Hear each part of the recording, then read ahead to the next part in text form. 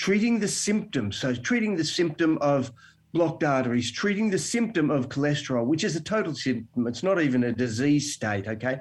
Treating this, treating cancers, treating arthritis, treating all these on a regular basis, then we're going to make a lot more money because people have to come back to us every day, every week, every month, every year, and therefore we will have a multi-trillion-dollar industry. Multi-trillion-dollar industry. 5-8ers, how are we? We are back. As you heard from that snippet, we have an awesome episode here for you today.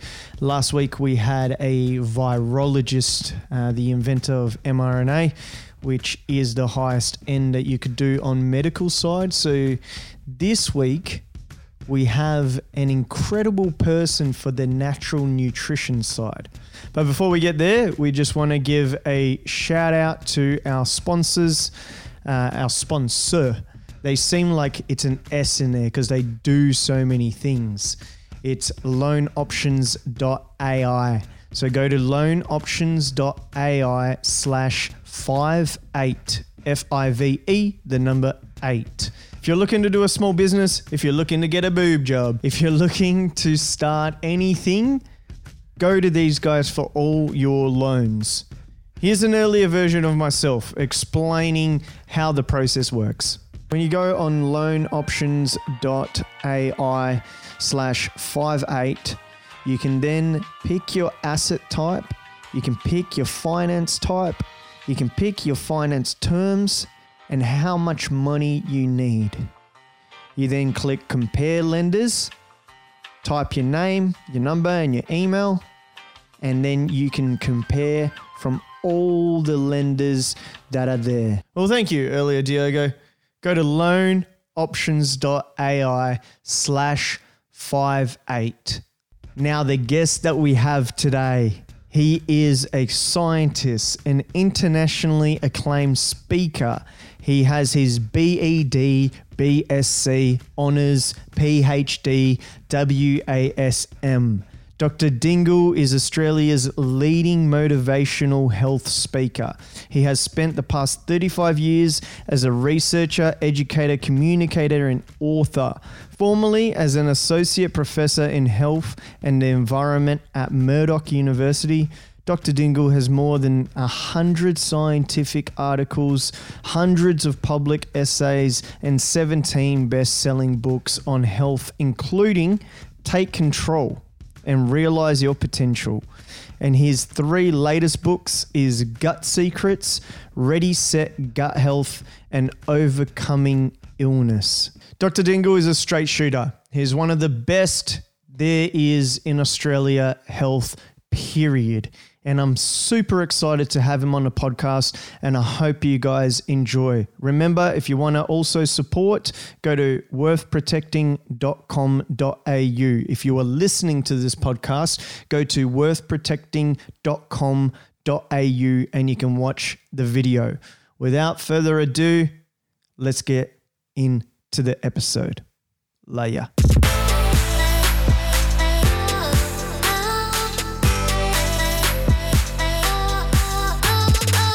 You are listening to episode 78 of the 5-8 Take, Australia's podcast. Enjoy. Bit wild what's happening at the minute. You had your tour in August, yeah? Were you able to follow through with that tour? What happened? No, we had our gut health tour, a 3-week tour, basically from Tweed Heads into Queensland, up through Queensland to Cairns, where we were going to stop off and have a bit of a warm holiday for the last week. But no, 10 days before we saw the writing on the wall, and knowing how viruses work and politics work, we could get over there. We could have done a couple of the talks, but then we weren't allowed to get back home. So back in Western Australia. So we just said, look, it's just too hard. We'd still be stuck over in Queensland now, a month on, and we've just got too many commitments: work, talk, other bits and pieces, and of course our family and grandkids. Yeah, you can beat the virus of the normal virus by beating a double virus of these politicians. It's a bit tough. It's a bit tough. But I wanted. We usually start off with a massive history of our guests, but one question that I want to just start off before we get there is the difference between sickness and the health industry. I'd love to get your take. I've heard a little bit of chatter that you've.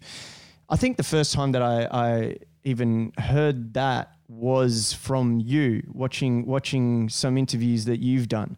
So if you could break down the difference between the two, does a sickness industry exist? Look, it does. And I've been talking about this for over 30, I think it's 35 years now, 35 years since I've been doing my research and doing all the work out there. And look, there are two industries. One's the sickness industry, and that's the one that says, okay, let's and it evolved in just prior to World War II, but it developed after World War II, where they said, well, we don't want to make money. Sorry, we don't want people to get well, because if they get well, and this isn't, the people don't actually say this, but the industry works at this premise. So there's no one saying, oh, we've got to keep everyone sick, but they say, well, look, what we want to do is achieve, if we can do this and continue on treating people, treating the symptoms. So treating the symptom of blocked arteries, treating the symptom of cholesterol, which is a total symptom. It's not even a disease state, okay? Treating this, treating cancers, treating arthritis, treating all these on a regular basis, then we're going to make a lot more money. Because people have to come back to us every day, every week, every month, every year, and therefore we will have a multi-trillion-dollar industry. Yeah. And this is effectively what we have done. And I suppose the best example, and it relates back to the gut, there was a guy back in 1907 called Elie Metchnikoff, a Russian biologist. And he said, all disease appears to be coming from some chemical in the gut, inflammation throughout the body. So the aging process, the fact that we're getting sicker as we age, the diabetes, which wasn't around much then, Alzheimer's, which was fairly rare back then, all of those conditions were coming from, or at least linked to, the chemical being released into the gut. And he coined it. And for about 30 years, there was a whole body of research on inflammation coming from every part, but in particular from the gut. Now, that dates back to Hippocrates in 400 BC. When he said, all disease comes from the gut and so on, but he didn't know that it was coming from bacteria causing the inflammation in the gut. And then in the, post-World War II, all the research in that area of inflammation stopped, and it said, it's no good dealing with inflammation because we solve the problem. All of the chronic illnesses we have, including your vulnerability and susceptibility to COVID, comes from inflammation. And its related disorders and so on. And so the sickness industry said, well, look, what we can do is treat these illnesses, and we can treat the symptoms of them rather than fixing them. That's why we've spent more money on cancer treatment in amazing trillions and trillions of dollars. Yes. And yet the cancer rates and the cancer death rates continue to go up. And I'll give you a simple working example of this, okay? We know, for example, in gut health, that if you want to create an illness like arthritis, we create it in gut health. We create the different forms of arthritis in gut health by literally poisoning the gut. And by poisoning the gut, it causes leaky gut. And as a result, the toxic chemicals from the gut go into the body, go to the joints, cause the inflammation in the hands and the knees and the other joints, and you feel really stiff and sore. And this is inflammation in the joints directly coming from the gut. Now, we know how to create the arthritis. And so the reason they create that in the animals, the mice and the rats, to do the experiments, is so that they can then find a drug that they can use to treat the arthritis or the other condition. Now, hold on. We know what causes it. But dealing with the cause is not very economical, for these big businesses dealing with the symptoms is. Same with blood pressure.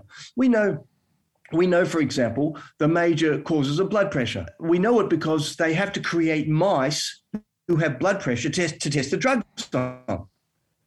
So the mice with blood pressure don't just show up. They're actually bred.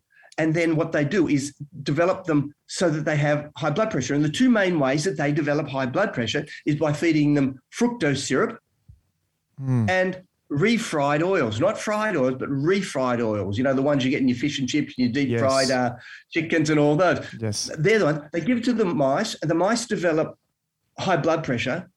And so then they can develop a drug to treat the high blood pressure rather than treating the actual cause. So this is the sickness industry.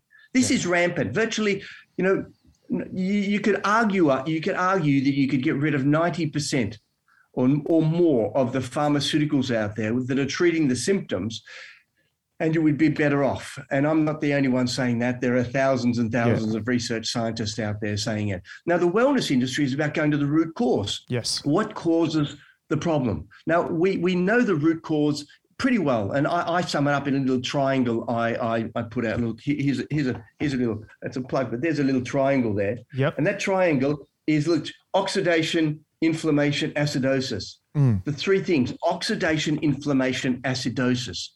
If you lower oxidation, you lower inflammation, you lower acidosis, and vice versa. If you lower acidosis, all the way around, they work together hand in hand.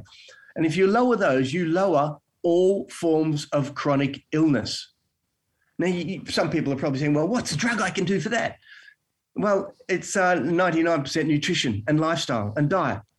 Chronic stress creates inflammation, oxidation, acidosis. Poor diet, refried foods, for example, sugar, processed foods cause inflammation, oxidation, acidosis. So what you want to do, there is no way around it. You can get the condition and you have a choice then to either treat the symptoms or reverse it. And you can reverse, you can unblock arteries. You reverse diabetes type 2. You can dramatically reduce your risk of Alzheimer's if you want to. Or you can get to a stage and then have to take a drug. And it's really simple. When you put it in those, you coin it in that way, people say, hold on, I really don't want Alzheimer's, because the drugs only delay it a little bit further, and of course have all these strange other side effects associated with them. If you take cholesterol-lowering drugs, the list of side effects is huge. The same with blood pressure medications. In most of the studies on blood pressure medications, they have something like a 30 to 50% dropout because of the side effects. Now, that's one choice, or you can do the health medicine where you say, okay, I'm actually going to reverse these conditions by lowering inflammation, oxidation, acidosis, and I'm going to do it the simplest possible way, which is how we've evolved over millions and millions of years, and it's through diet and lifestyle. You know, the environment around us, create a healthy, happy environment, good, nutritious foods. And I'm not talking about cornflakes and cereal. They're junk foods. I'm talking about, the real foods. And when it comes to your lifestyle, a good balance of everything in there.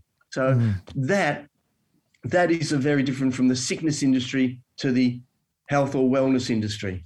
And when did that shift come? Because we've been living for so long on the natural way and doing a human develop through that way. When did the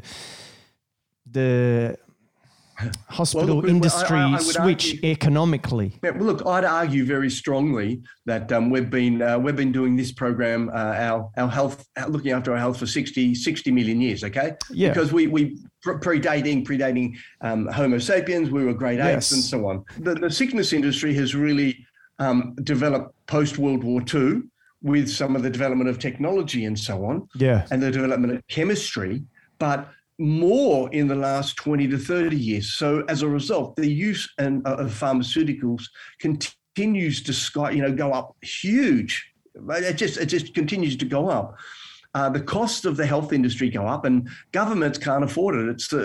It's usually the single biggest item on all government budget, Western government budgets around the world now. is their sickness industry paying the pharmaceuticals, paying for high-end operations, which to a large degree can be avoided if we started looking after our health and our well-being. So it's really the last 20, 30 years. And you see that around there. The average 60-year-old now in Australia is on 6 medications, 5 or 6. Yeah. And I'm over 60 and I'm certainly not on E, so someone's taking my 6. And it's just key, it's just funding that whole pharmaceutical cycle. Look, don't get me wrong, some pharmaceuticals are great when it comes to certain treatments of advanced disease states and things like that. But when it comes to looking after your health and well-being, going into a doctor and expecting to walk out with something that's going to help you is a slim chance, for the very simple reason doctors aren't educated in nutrition and lifestyle. And unfortunately, they argue too, but the system won't allow them to. In fact, most doctors who stand up and say you've got to get off the drugs, and I know many doctors, GPs, who help people come off the drugs, many doctors like that get harassed by the medical industry. There's the mafia of the medical industry come down strongly on them, and many of them get threatened with losing their licenses and so on for just simply talking about health and nutrition as a way rather than going the pharmaceutical route. Yeah, I've spoken to... The route does not solve anything. It treats the symptoms. Nutritionally, you can reverse many, if not most of these conditions. Yeah, I've spoken to a few doctors stating that APRA's sort of put this gag order on them. They can't really even speak the nutritional route rather than just the vaccine route. And we spoke to Dr. Robert Malone just an episode ago. It'll be the last episode. And he was talking about a study regarding the association between peak antibodies and titer responses in COVID-19 infections. So it's to do with obesity and the impact that it has. And it talks about the ratio and the peak of the titers, which with obesity just skyrocketed. And for some reason, we're seeing a lot of obese people are the ones that are fully pushing the only way out of this pandemic. And it really doesn't make sense, because when you look at the data, it's killing your antibodies, and you don't have the protection against the disease. You should always take the natural route. Have you always been... Yeah, go on. What are your reactions to that? Have you come across studies? Look, for the last year and a half, kind of been locked away, and I've been in lockdown twice, okay? Yeah. So for 2 weeks when I'm in lockdown, what do? Well, I just research for, 12 hours a day, and with my wife, who's a naturopath, so we talk about these things and we go into it. Yes. And for the last year and a half, literally since COVID started, I've been researching COVID. Yes. So I actually think I'm more up to date with COVID than just about anyone else in Australia, for the very simple reason I'm focusing on the nutritional health lifestyle aspects of COVID right through from the beginning, the answers have been there. And I'm actually of the very strong voice and opinion, backed by thousands upon thousands. Somebody says, "What? Thousands of studies?" People aren't. Do you realise there's over 300,000 scientific publications on COVID already? Yes. Now, that was a couple of weeks ago I looked, so it's probably more than that, 300,000. So I can look up any of these topics, and there's a huge body of evidence to support. So I've been looking and going into it. I'm going, wow, this is crazy.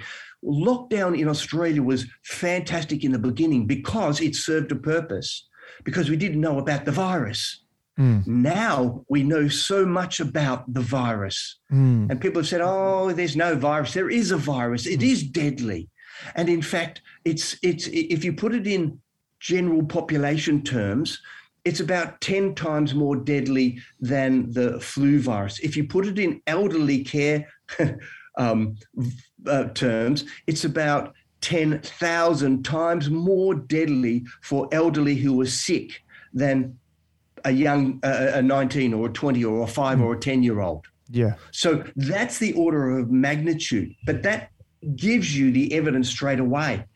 And what we know about COVID is that there's a particular, it's very unique from the other viruses, from the other, like the influenza virus, the herpes virus, the HIV virus, in that those viruses gain access through multiple ways. This virus, the coronaviruses, and there's three of them, the two main ones is COVID-1 and COVID-2, or the COVID-19 that we're talking about now.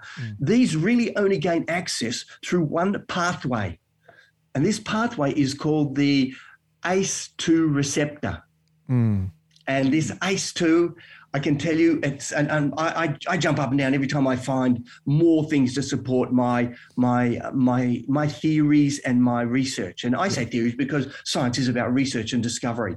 Medicine is not about research and discovery. Medicine is about squashing other people's views and opinions, which is what's going on now. To deny the role of nutrition in COVID is killing people. Our politicians, if they deny it, our media, and they're denying any role, there's no mention of it. We know that this virus gains access to a particular receptor site on our cells. Now, this receptor site is increased in people who have obesity. Diabetes 2, unregulated blood sugar, independent. And we know that, by the way, obesity is increases the risk by about 48% of mortality and severe outcomes and so on. 35% for diabetes, about the same for hypertension and unregulated blood sugar. And then we go down the list. So effectively, we know that these are what we call comorbidities. These are the things that increase the risk of COVID.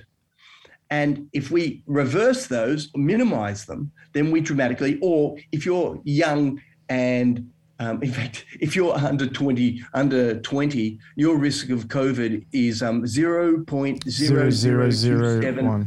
Isn't it?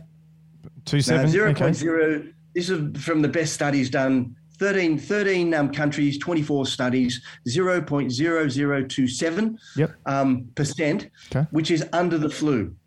However, if we then start to reverse these conditions, we lower the risk factors for everybody. Now, what these risk factors are, or these comorbidities, they all increase. All of the evidence shows that they increase two things: inflammation, which is what I talked about earlier, and they increase the ACE2 receptor. So they increase. So the two things that go hand in hand. So if you're obese, diabetic, and high blood pressure, then you are extremely high risk, probably 1 in 2 of mortality from, they're the odds, the different odds ratios there, 1 in 2 compared to 1 in 100,000. So that group there is incredibly susceptible and vulnerable, incredibly. And it's because the ACE2 receptor is like a Trojan horse. It actually sneaks the virus in. The virus finds it really hard to get into the cell. So the ACE2 receptor sneaks it in like a Trojan horse. The virus hops into the ACE2 receptor. If you remember the Troy, what happened was the Spartans were attacking Troy, and they couldn't get into the city. It had a great wall around it and protected it. So they built this wooden horse, kept a couple of elite soldiers in there, and then at nighttime left. And the Trojans, I think it's Trojans, I'm not sure, they brought the next day brought the horse into the city, and then the soldiers during the night were able to escape, and the elite warriors were able to battle down the defenses. Now, they wouldn't have got in. Now, the same thing happens with this virus. The virus gets in through the receptor sites, what are called the ACE2 receptor sites. They get in, they sneak in, and they get in large amounts. Because they get in large amounts, they overwhelm the immune system. Your immune system overreacts and so on. So really, really simply, what we do, two things we can do. We can say, okay, who's got a lot of receptor sites? The sicker you are, more obese, hypertense, diabetic, and the more inflammation you've got, because as far as I can tell from reading about 60 papers on it, inflammation and ACE2 go hand in hand. So if you've got high rates of chronic inflammation, in other words, you're sick, then you've got more ACE2, which means you're more vulnerable. The more of you got, the more of these Trojan horses that can sneak into the cell. So we know who is vulnerable. I actually suggested people who are really sick, lots of inflammation, lots of ACE2, all the comorbidities, actually they need to be vaccinated. And they've all been vaccinated. But I go for the 20-80 rather than the 80-20 because those people aren't going to reverse all of these lifestyle conditions in the next 6 months. So they do need something to support them while they start to reverse it, while they start to build and there are side effects. I won't even go into the side effects of the vaccine. I don't know enough, but we do know there are side effects. So, but the risk of COVID for those people is huge. It's phenomenal. As I said, it's kind of 1 in 2. So with those type of risks, you say, okay, so there it is. Now, but for the 80% who are at low risk to extremely low risk, there are simple lifestyle choices you can do to block the ACE2. One, start to reverse any of these conditions you've got. And there are nutrients that we know, and we've known for the last 20 to 30 years, some of them block ACE2. In fact, any nutrient that blocks blood pressure, and I actually got onto this research because of the link between hypertension, high blood pressure, and COVID. And I've almost finished. It's been sitting there for 6 months, a book on, reversing high blood pressure. And you can absolutely 100% totally reverse blood pressure with good nutrition. Now, if you can do that, that means then that you're actually in the process reversing or getting rid of all those ACE2 receptors or eliminating the number, making the number so small. So anything that reverses blood pressure, anything that reverses diabetes, anything that helps you lose weight, in essence, is eliminating or getting rid of the inflammation and getting rid of the ACE2 receptors. Now, there are other things in there too about the gut and so on, but that's the simplest model that I can explain to people. So there are a lot of things people can do to dramatically reduce the risk. Now, people say, oh, that's ridiculous. Well, hold on. Here it is. As I said earlier, the risk of a 0 to 20-year-old getting COVID, according to the best studies in the world, is 0.0027. The risk of a senior, an elderly, who is just living in Australian elderly care is 8%. Wow. Oh, wow. You're going to say the Australian government, the people under their care, intensive care, are the ones dying? Yeah. And here it is. The one fundamental linking all of this is malnutrition. Yes. The greatest single factor linking, because if people are diabetic type 2, they may have lots of foods, but they're malnourished. All of the studies show they're low in vitamin D, vitamin C, a group of chemicals called polyphenols, or a vast majority. Obese people, diabetic people, hypertensive people all show that they are significantly more malnourished than the average. And the average Australian is a little bit malnourished too, because they're not eating the foods that I eat, which is just huge amounts of nutrient-dense foods. But coming back to it, we know that the single biggest killers in COVID, the ACE2, is linked with inflammation and malnourishment. And there are simple nutritional strategies that can start to reverse that and block that. But nobody wants to hear it. Nobody wants to hear a simple solution. I mean, we had the greatest opportunity in April last year, at the beginning of COVID, to say, let's get Australia healthy again. Yeah. And the authorities say, oh, we can't do that. We're not allowed to. Hold on. We've now found that we can do anything we want. We can lock down people. We can lock out people. We can blame people. We can we can shut down whole cities, shut down whole countries. Yes. We can we can mandate to everyone has to have something they don't want. We can, I'm sorry, had we had a fraction of this at the beginning, then guess what? We wouldn't be going through this. And the good thing about what I'm saying is that a nutritional approach, so starting to reverse the malnutrition in this highly susceptible group, even if they're vaccinated, we know that the vaccines are waning. They're becoming less effective. We're seeing this all around the world in the most vaccinated populations of Gibraltar, Israel. It doesn't matter. Iceland, they're showing exactly the same. The vaccines are waning. And so what we need to do is go back and work on the malnutrition one and say, okay, what blocks the ACE2?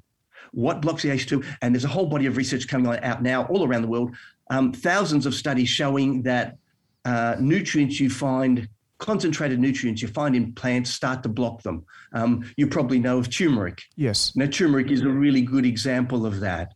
An enhanced turmeric formulation can dramatically lower the risk of the ACE2, and therefore the ACE2, which is the axis. The same with a herb, an Indian herb called ashwagandha, or also known as withania. The two main nutrient groups you find in celery, one called luteolin and apigenin, and the two you find in oranges and lemons and all your citrus fruits, naringenin, these are strong, big names, aren't they? Naringenin and hesperidin, they're all anti-ACE2. Yes. But they're not just anti-ACE2, they're anti-viral replication, antiviral transmission, antiviral, and historically, before COVID came along, they've been used for viruses, and now we're seeing that they have the ACE2 blocking. And so what we're doing, what scientists are doing, not medicine, but what science is doing around the world is looking for the best ACE2 blockers. And one of the best ones they've found is in onions, garlic, and apples, called quercetin.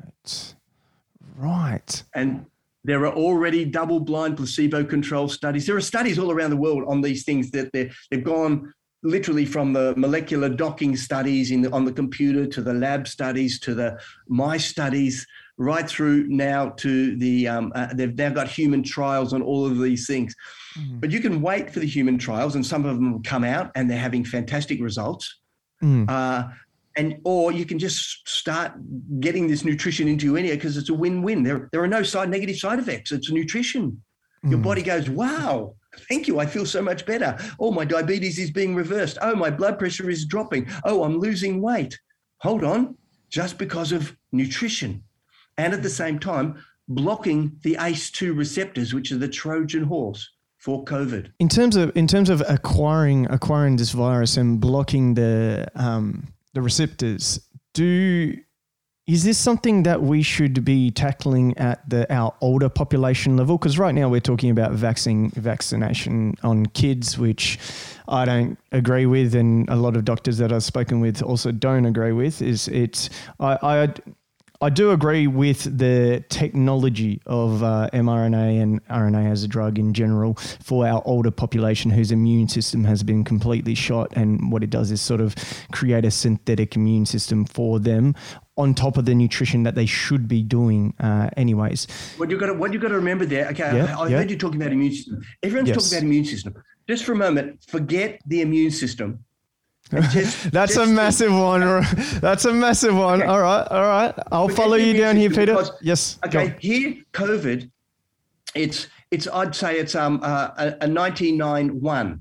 99 is the ACE2 receptor, and the other things linked in with. There's another whole systems in there. Yeah. That's the simplest one. The ACE2 receptor is 99% of the risk of COVID. Your immune system is the 1%. Right.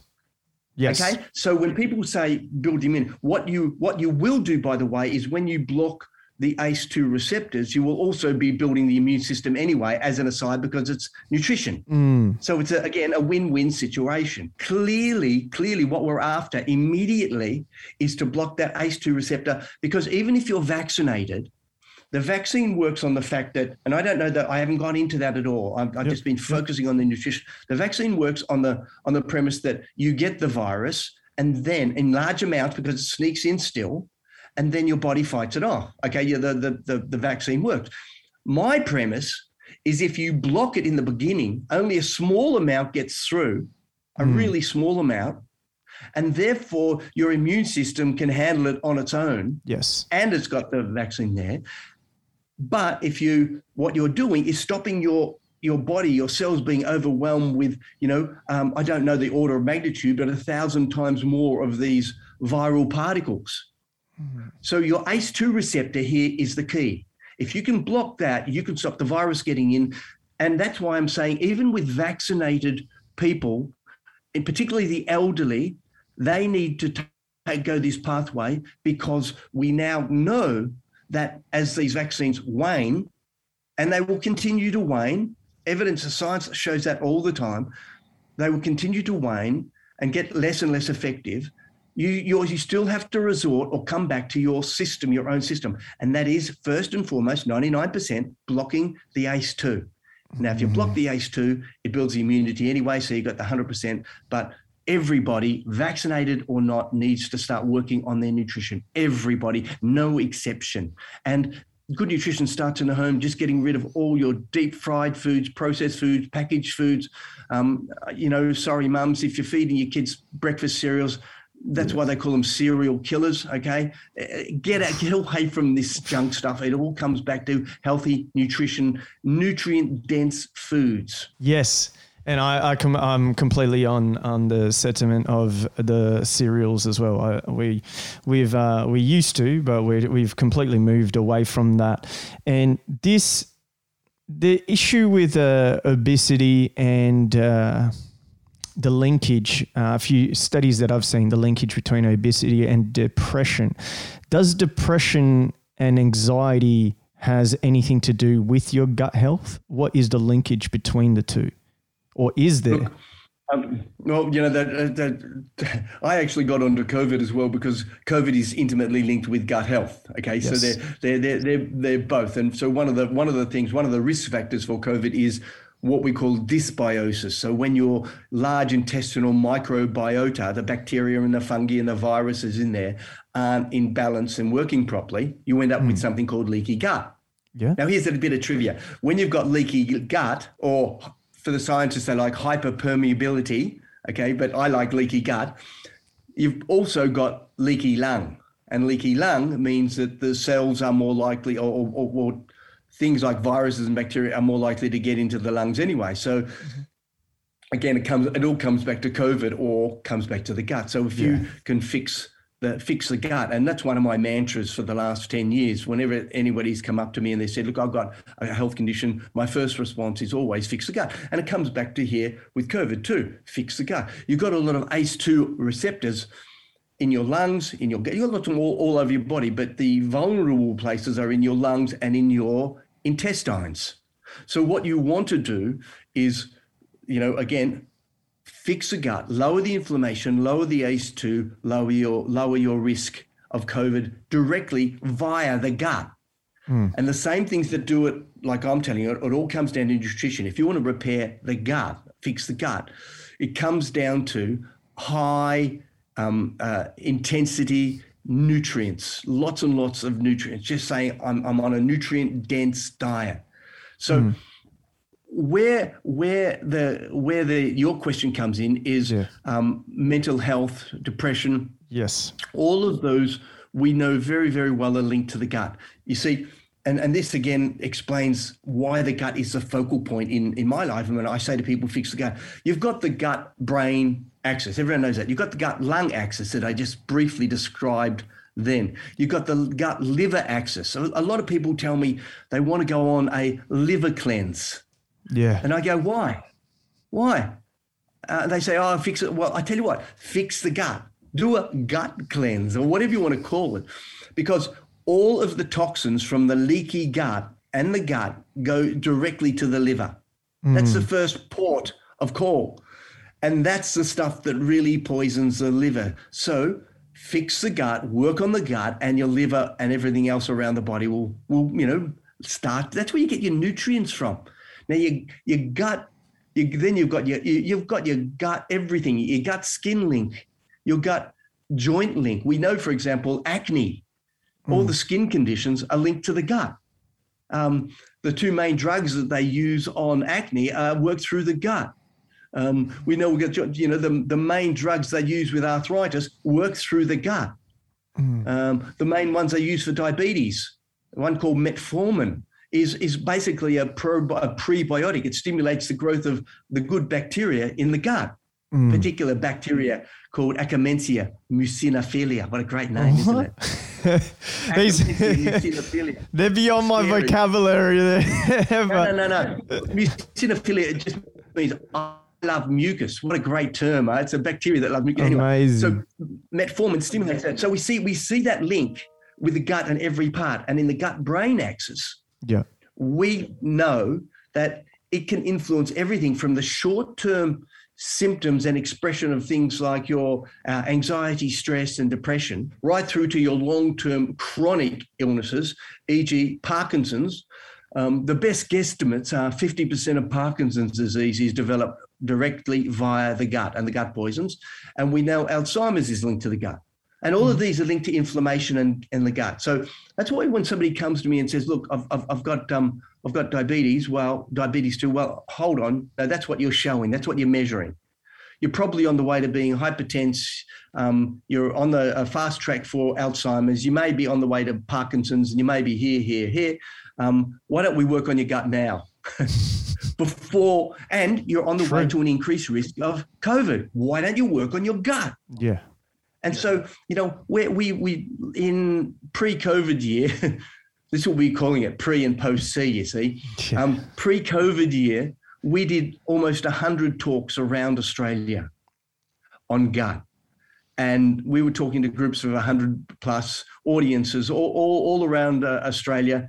And literally everybody just walks out going, wow, this is so simple, isn't it? Health is so simple. And by the way, so is COVID. When you look at all the evidence, it's simple, and you go back to basics, and it all comes back to basics. And you can use the high technology medicine to treat the symptoms and postpone things, but it's still, no matter what way you see it, all comes back to basics. And the basics are things like that triangle I showed you: inflammation, Yes. oxidation, acidosis, and the gut. The gut is the major cause of oxidation and inflammation throughout the body. By the way, so is obesity and diabetes. They all, again, link together. And what are some ways to cleanse the gut? What are some strategies that people can implement that are listening that they can do a gut cleanse? Would it be a fast? Is that the best way to do it? No. What is the best way to do it? The simplest strategy is just, first of all, eliminate the things that are poisoning your gut. But before I get on it, I do want to say one other aspect. When people come to, it links in, when people come to my talks, I say 50% of people have gut illnesses, as in reflux and all those, and 50% don't know they've got it. So virtually everybody has, because of the pressures on the gut. So everybody, it's not just the ones manifesting, advanced stage diseases. By the time they tell you you've got diabetes, you've had pre-diabetes and pre-diabetes for 10 years. You've been building up to it for 20 years. So my message is start now, fix the gut. So how do you start to fix the gut? It's not by some miracle thing you're going to add. The first thing is take away the things that are causing it. And the things that are causing it are primarily the foods that we're eating, 21st century over-processed foods. Okay, 21st century, far too much fried foods, deep fried foods, overcooked foods, over-processed foods. If it's in a packet and it's got a shelf life of X number of years, then more than likely it's not food. It doesn't resemble food. They've removed the fiber and they've put in processing agents, and all of those processing agents, one way or another, negatively affect the gut. So we've now gone to a state of just about every single day, multiple times a day, poisoning the gut. So people really need to revamp it. So how do you start? Well, it's not about all of a sudden getting rid of things. It's slowly introducing things and slowly phasing things out. Just get off fried foods straight away, refried foods to start with. Yeah. Stop getting the takeaways. That's simple. Second one, get off all the added sugar, not the sugar in fruits that are there and the fruit juices, the whole juices.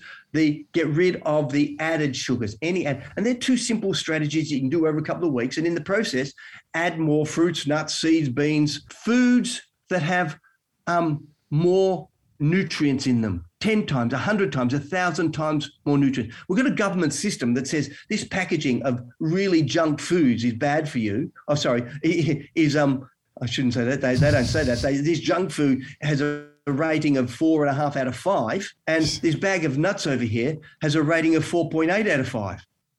I mean, what corruption has made that? There's the nutrient density of those nuts compared to that processed food is 1,000 times different. There was a study just last week showing that having a handful of nuts 5 times a week adds not just a year and a half onto your life, but reduces your risk of all forms of chronic illness, et cetera, et cetera. Wow.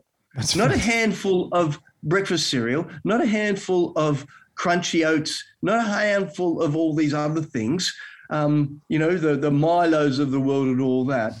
These are the foods, the nuts and the seeds. They're vitamin tablets, and supplements. Everyone should be on them. Yes. And people say, oh, they got things in them, phytates and oxalates and forget that. Forget that stuff. That's people trying to sell you product, okay? Just get onto nutrient-dense food. So that's the first. So start to phase out the nasties and phase in the good ones. Then you just drink more liquids because your gut runs on liquids, your cells run on liquids. Drink more liquids, lots and lots of liquids. Green tea is great. A little bit of coffee is fine, but if you have to have your coffee because you need it to keep alive, then you don't need it anymore. That's the coffee addicts that should be kicking there. So, but coffee is again rich in nutrients, no sugar, of course. Yeah. So you have the liquids. Fruit juices are fine, but add a little bit of, and here's one of my my little add-ons. Add something called K fiber. It's an Australian development. And it's sugar cane without the sugar. They've taken the sugar out. And what happens in nature, all your foods have their own food balances in there to balance it out. So sugar cane on its own isn't bad. You can walk around, eat sugar cane all day, every day of your life and not put on weight. It's the fact that they've taken the sugar cane out. But the sugar out. And when you've got the leftovers, they've got all these anti-sugar properties. Things like chromium in them, one called tricin, another one called polycosanols, which have anti-sugar properties in the body and anti-sugar properties in the food, not to mention high fiber, which is anti-sugar balancing as well. So when you take the sugar out, you've got this food, the K fiber, the cane sugar fiber, which is absolutely brilliant for the studies already, from everything from reflux to metabolic illness to a whole raft of other things. And as Australians, so it's a total gut food. It's not just a fiber. It's got antioxidants like green tea. It's got a whole gut system. Now, at this point, I do want to highlight my vested interest. I own 0.001 of the company. In other words, nothing. But I got involved with the company because I loved it so much, not the other way around. Yeah. And it is the simplest, safest, easiest way to add fiber and nutrients at a very cost-effective way. Because a lot of people say when they want to get healthy that it's going to cost them a lot of money. And I say, no, it's not. It's just eating healthy foods. Go to the greengrocer, the outside of the supermarket, not the inside. Yeah. The green teas and drink your teas, your herbal teas, all fantastic. Now, that's the gut side.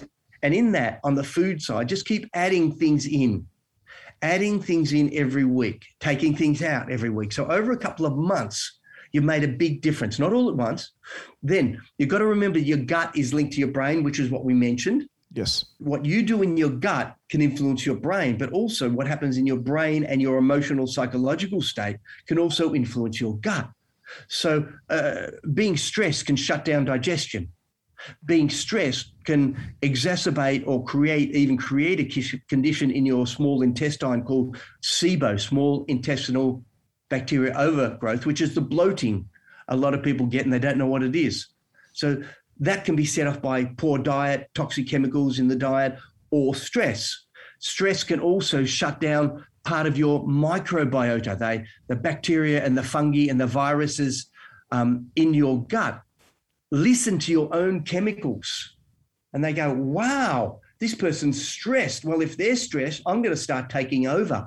And the opportunistic, nasty ones start to breed up a bit faster. And if it's long-term stress, they take over more and more and more, which is why chronic stress increases your risk of, one of the reasons chronic stress increases your risk of so many diseases, by the way, including an increase in diabetes type 2, ACE2, and COVID as well.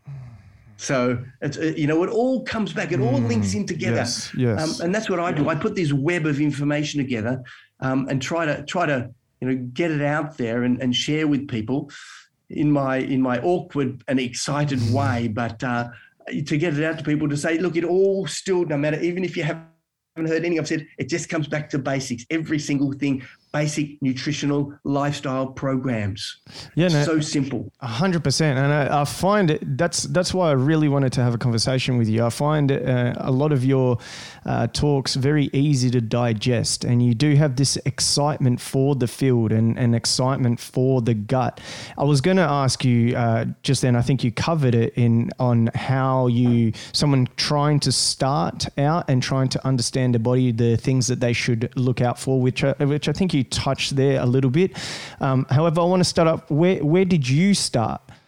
Did you look at stress levels in your body? How did you go directly into this field? I understand you were a professor at Murdoch as well, so you've gone down the very academia path, and it seems like academia is trying to shut this down and is more on the sickness industry side. I'm not too sure, but where did you start? Where did your passion for the gut begin? And did you always have an interest in nutrition as a little fella, or did you come at university, or was it later in life? I'm one of the lucky ones who didn't have to get sick to make these discoveries. I started out as a teenager just being interested in health. I was very active, sporty, and I was interested. Unfortunately, back then I was listening to the government, and I was, eating margarine and having, all this low-fat milk and having more milk and low-fat milk and all that rubbishy stuff. Absolutely wrong information coming out of the government. And so I was doing that. And then I traveled. I started off as a science teacher, an environmental science teacher, a health science teacher. I taught a bit of phys ed, all those things. And then I ultimately came over here to Western Australia, enrolled in an environmental science degree. Oh, you're not from Western Australia originally? No, I'm from Melbourne. Don't tell anyone that. Here we go. Entry building out in Coburg, that's our school, well, near there, Coburg High School. Okay, yes. So I get, pre-COVID days, I would get back to Victoria 4 or 5 times a year. We'd do talks there and catch up with old friends and family, talk about old times and things.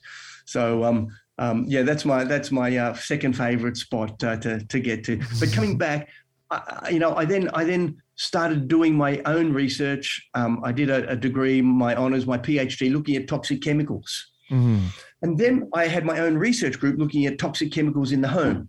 So we looked at pesticides, and after 6 or 7 years of doing that and opening up a whole body of evidence, in fact, it was my research team and myself, I led it, of course, which did the research to ultimately get smoking banned in all the clubs and pubs in Western Australia, and then ultimately around Australia.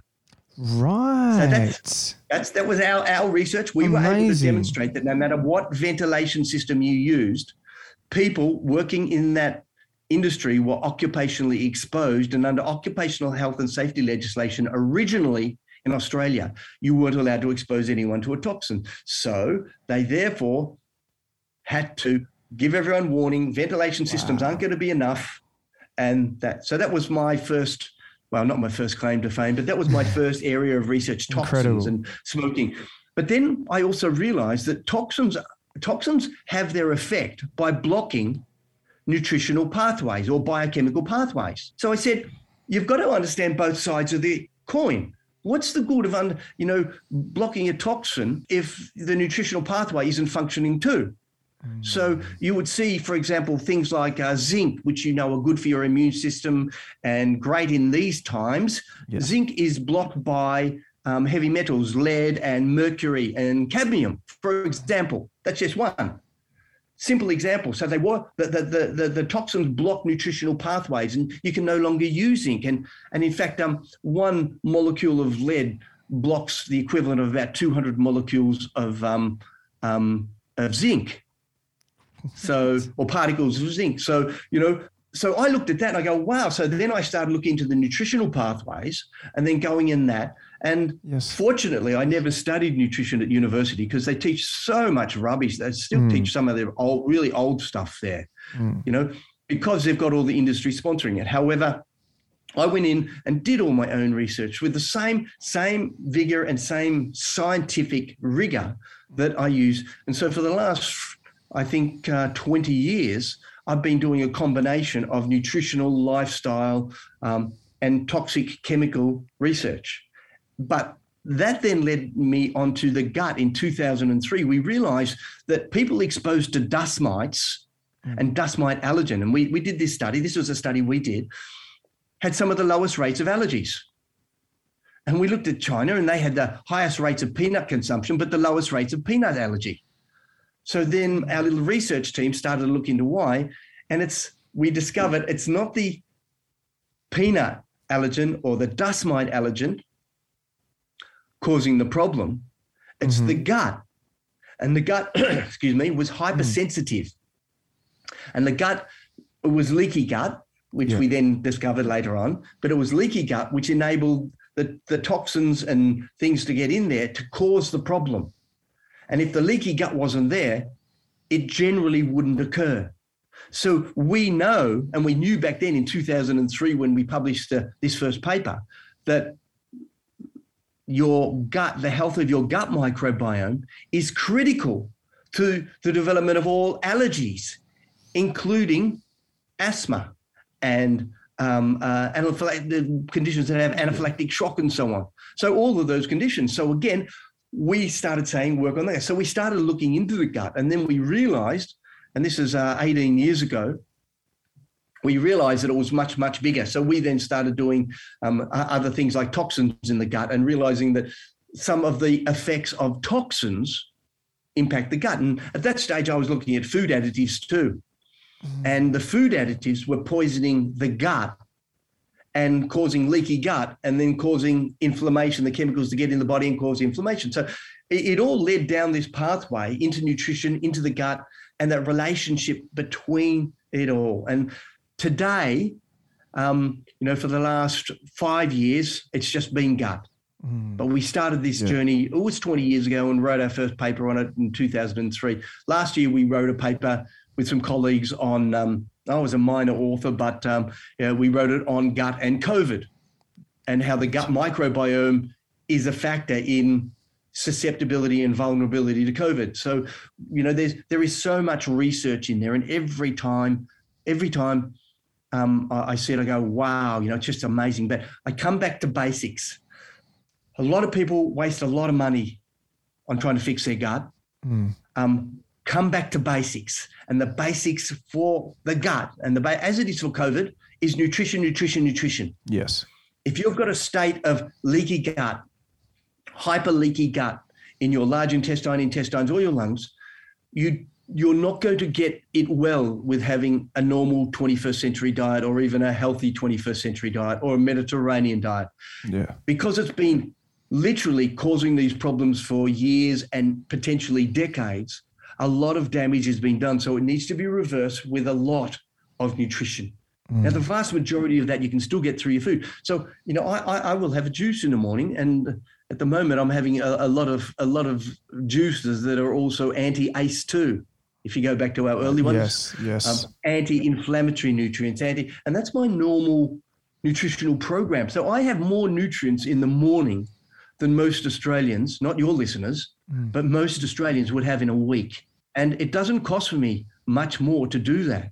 And yet at the end of the day, I still have I don't have an illness. I don't have one of these conditions. Yeah. I have a bit of wear and tear from the old basketball days at Coburg High School. and operations and stuff like that. But other than that, so it's really about nutrients, hypernutrition. to reverse the conditions that are there. And that starts in the gut.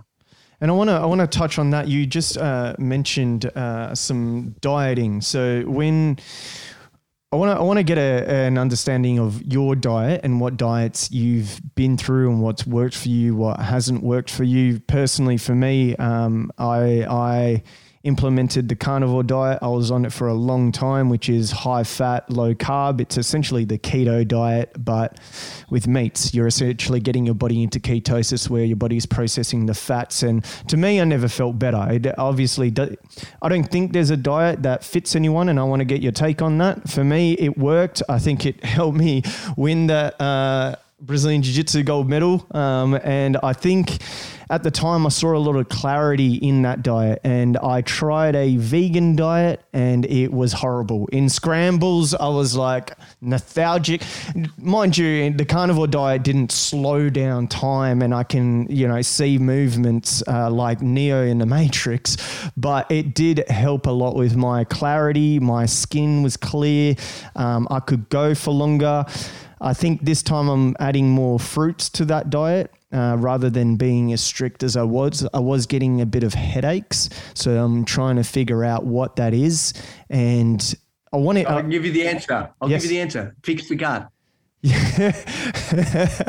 So, what diet have you tried different diets? What's worked for you, and how can someone? I'm like you, but older. Okay, so I've tried more. And look, love it. I went on as I said earlier, I went on 17. I started looking into all the advice from the government, and realised a decade later how bad it is for you. Yeah. And that's why we're sick, by accepting nutritional advice from the government and just accepting it without questioning. Okay. Yeah. So I've been on a vegetarian, never vegan, but I've been on a vegetarian diet. Mm-hmm. I've been on various things, high this, high that, because I always like to try things for myself before I tell people. But where I am now is I'm a firm believer. We are not we're not hunter-gatherers, so to speak, okay? We are what I call the opportunistic eaters. Okay. We are the greatest opportunistic eaters on this planet. Mm. And what we have done is developed an ability to pretty well digest anything except 21st century food, the processed foods. Yeah. So we can deal with anything because as we evolved, as we rose up out of the African savanna some 5 million years ago and so on, we've moved around the world. Now, we've moved primarily around water. So there's always been access to water-based foods. And we've moved where no other animals have been able to move and go because of their diets and restrictions. But we moved out of the forests, which had, lots and lots of vitamin C in their fruits. Mm. And we moved out of the forest. We were great apes, which are largely vegetarian, but not exclusively. They would eat, if there was, any great ape would take the opportunity to eat a leftover little bit of animal or something that was around, whether it's a cockroach, mouse, or a kill that someone did. Mm. But coming back, we've evolved a long way, and our digestive system isn't the same as carnivores. It's not the same as the dog or the cat. It's not the same as the omnivore. It's not the same as the vegetarian, the great apes. Mm. Where it's mixed and matched now. We have a mouth that's totally evolved as human. And some people say, it's supposed to. No, it's human. It's totally different. So we've got characteristics of just about everything in our digestive tract. Our large intestine is smaller than those, and our small intestine, which is the long squiggly one, is actually longer than other ones. And so we have evolved the ability, in a sense, to be able to work with most natural foods. And I'll say that's, excluding the 21st century processed foods. Yes. And we never will have that because that's just changed, and we take millions of years and hundreds of thousands of years to evolve, and our genes take a long time to change and even adapt to it through something called epigenetics. But we are opportunistic. So we've always had the ability to eat lots of things and anything. And of course, as a hunter-gatherer, most of them were actually hunter-gatherers and grazers, and they grew a few crops too. But these populations wouldn't be wandering around saying, "Oh, look, there's an animal there. I can hunt that and kill it." Or, "No, I can't. I'm vegetarian." And they wouldn't walk around and say, "Oh, there's a silver beet over there growing. I'm a carnivore. I'm not going to eat that." We ate what we could. Yeah. And primarily we ate natural foods all around.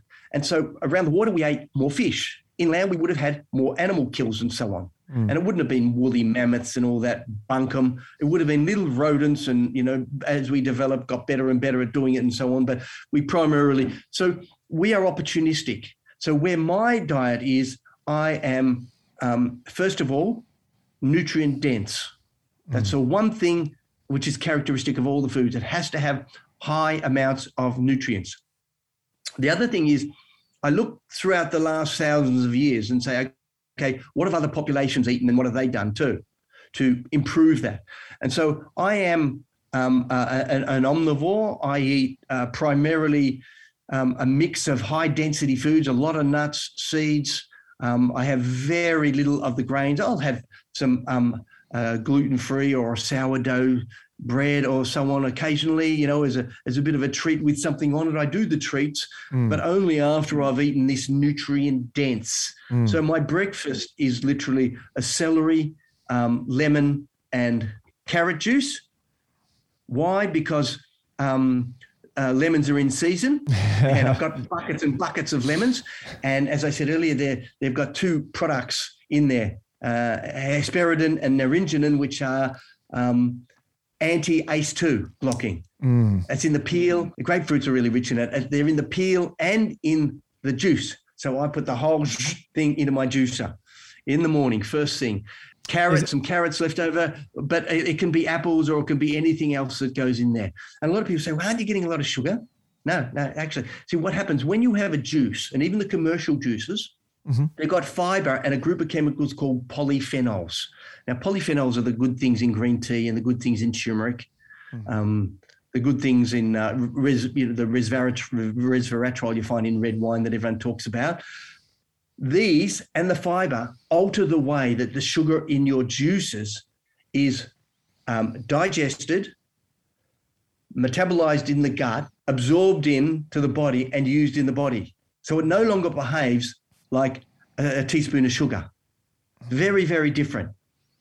So that's why you see, for example, there is no evidence to suggest that fruit causes in any way. In fact, it's anti-diabetic type 2 and has been shown to be involved as a critical part of reducing diabetes type or reversing diabetes type 2, despite the sugar, because it's in balance with everything in the fruit, like the story I told you with the cane sugar earlier. Yeah.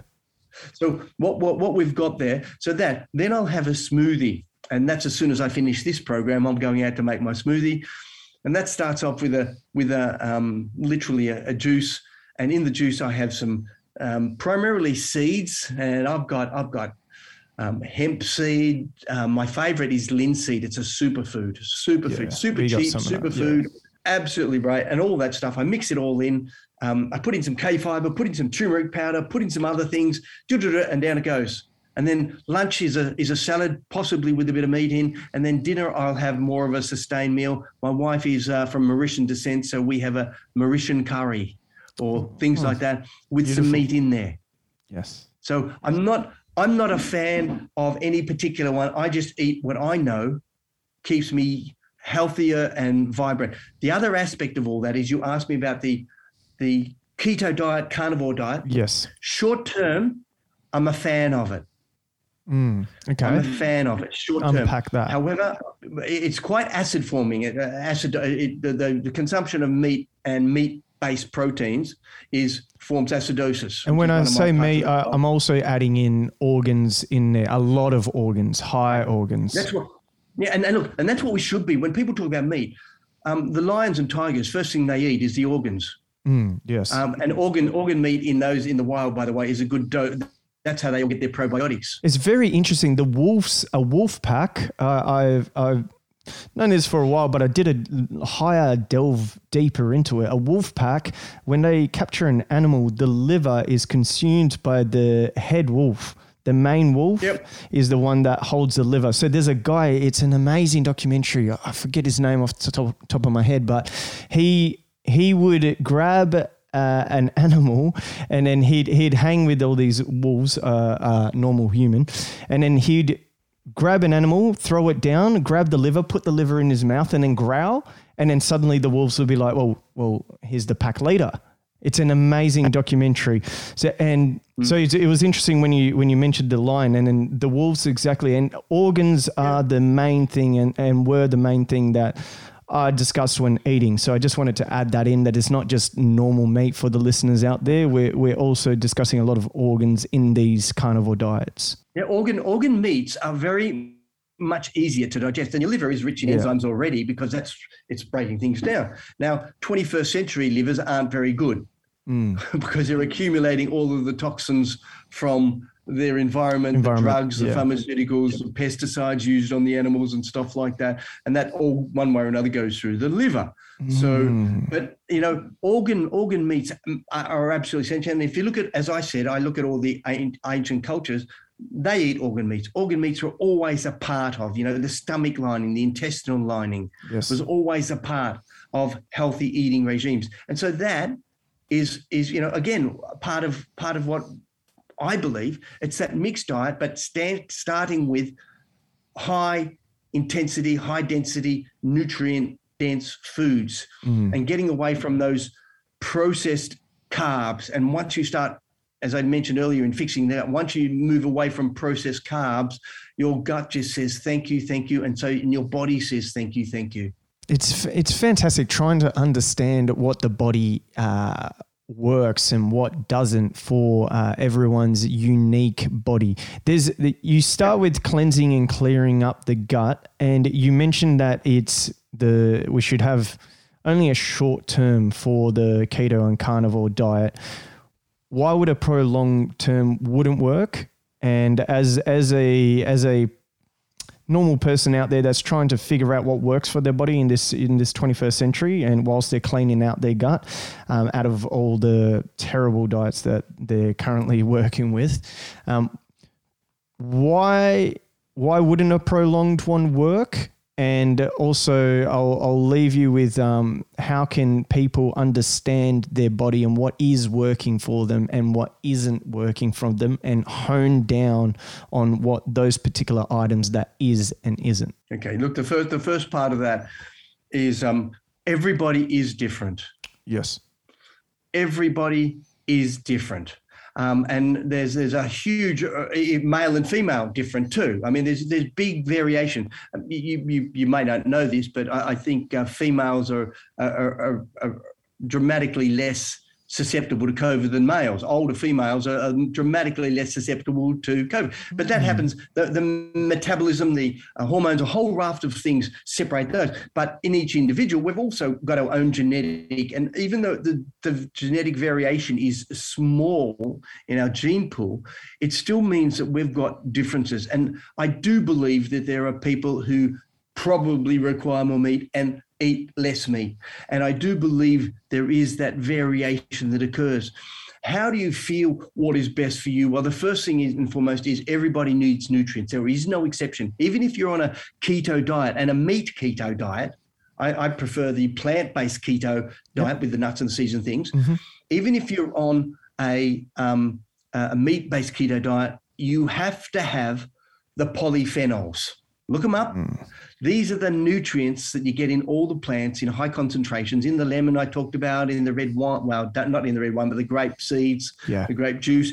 These you need more of to balance out whatever you're consuming in the meat. So meat can be fine if it's balanced out with this other stuff. And a lot of people, a lot of carnivores have told me around, fiber, you don't need. I'm sorry, there is so many studies on the benefits of fiber, I think, and the detrimental. And I'm not talking the commercial products with additives added here. I'm talking fiber from your linseed and all your plant-based foods. You need that. How do people know what's suited for them? Well, it's high density nutrients first and foremost. There is no exception, and everybody needs to double their dose of nutrients they're getting in their food and getting. The second part is to just take a sit back and say, okay, write down where you are now. How much energy you have? And a lot of people forget this. How much weight do I have? How good do I look? How good do I feel? Can I touch my toes still? Can I get up out of my chair? How many times can I get out of my chair? Which, by the way, is a good indicator of how long you're going to live. That's the studies that show that. And so you ask that and you write it down, and then every week you assess it. We tend to forget where we were a week earlier and say, okay, am I feeling better or worse? And diets, nutritional programs can take a couple of weeks to set in, but you just keep working on them. But in most cases, I've never heard anyone saying, I feel worse by going on nutrient density. Usually within days to weeks, I hear to people saying, wow, my pain is disappearing, or it's gone, or it's, wow, I can't believe the difference. I'm talking people who have had joint pains for decades and they're up walking around doing things simply because they're working on nutrient density. It's such a simple equation, and it's starting to repair that whole body. But you don't just stop there. You just get into that habit. And as I said earlier, you just start adding one thing every week and taking one thing out every week. Take it out, use it at home if you have to rather than throw it out, but then don't buy it again. And just get rid of all the toxic foods, the processed foods that are in your home. Simple guideline, and then listen to your body. Speak to the people around you and share with them, because they are the ones who know if you're grumpy or upset as well. You can often get the grumpy father syndrome associated with, changing your diet. So just keep regulating and ask your people around you. They're the best indicators. Amazing. They'll say, look, what are you doing? Because your skin's glowing. Yeah. Your skin's glowing, your eyes are thing, and you can do just about everything except grow hair. I love it. Dr. Peter Dingle, thank you so much. You've got a lot of books on a lot on the gut health. Your latest one being The Gut Secrets, and the one that you just presented to us, the Overcoming Illness, which the listeners can go find at drdingle.com. And you can also follow him at Instagram at Gut Health Australia. The shows, are they going to be rescheduled or? Well, look, we're just waiting till some common sense and nutrition gets around the country. I should say that I'm also on Facebook and Gut Health Australia and one called Natural Health Healing Remedies, except we're blocked this week again. Oh no, censorship, mate. I'm here. Censorship. It's tough. I just put up the science and they go, hold on, it doesn't conform. I can't believe that people that this is going on anyway, So I just do what I can. I just post a little bit around every day on these things on our website. I'm putting up a lot of blogs now on COVID. I've got 5 up there already explaining the science, but in a simpler way. I'm going to be explaining about who's susceptible and so on. I've already got those figures and links to the study so people see there's science behind it. And we've got 17 books up there which cover a topic for everybody there. And we hope very, very soon to be touring the rest of the country. We're doing lots of talks around WA now. We've restarted them. And so we did one just 2 nights ago, room full, and had a great amount of people and great enthusiasm. So, we just want to get that message out there. Yeah, 1,000%. It's an important one. And hopefully we will get opened up again and back to a little bit of normalcy. And is that a word? I'm not too sure, but I'm glad that all of this, the best thing about this entire COVID experience in our lifetimes is that everyone's looking more at their health. You got to look at the positive items of things, and one positive that I can take is that speaking to a lot of people that are now looking more into themselves and looking more at their gut and at their health. So what you're doing is incredibly important, and I do appreciate it. Our listeners will definitely appreciate it. And hopefully when you're in Sydney doing one of the shows, we can come and we can possibly do this in person. Thank you so much. Love to. I'll let you know when we're over there next time, if we ever get there. Please do, and you will. Thank you so much, Dr. Peter Dingle. It's been a pleasure. Pleasure.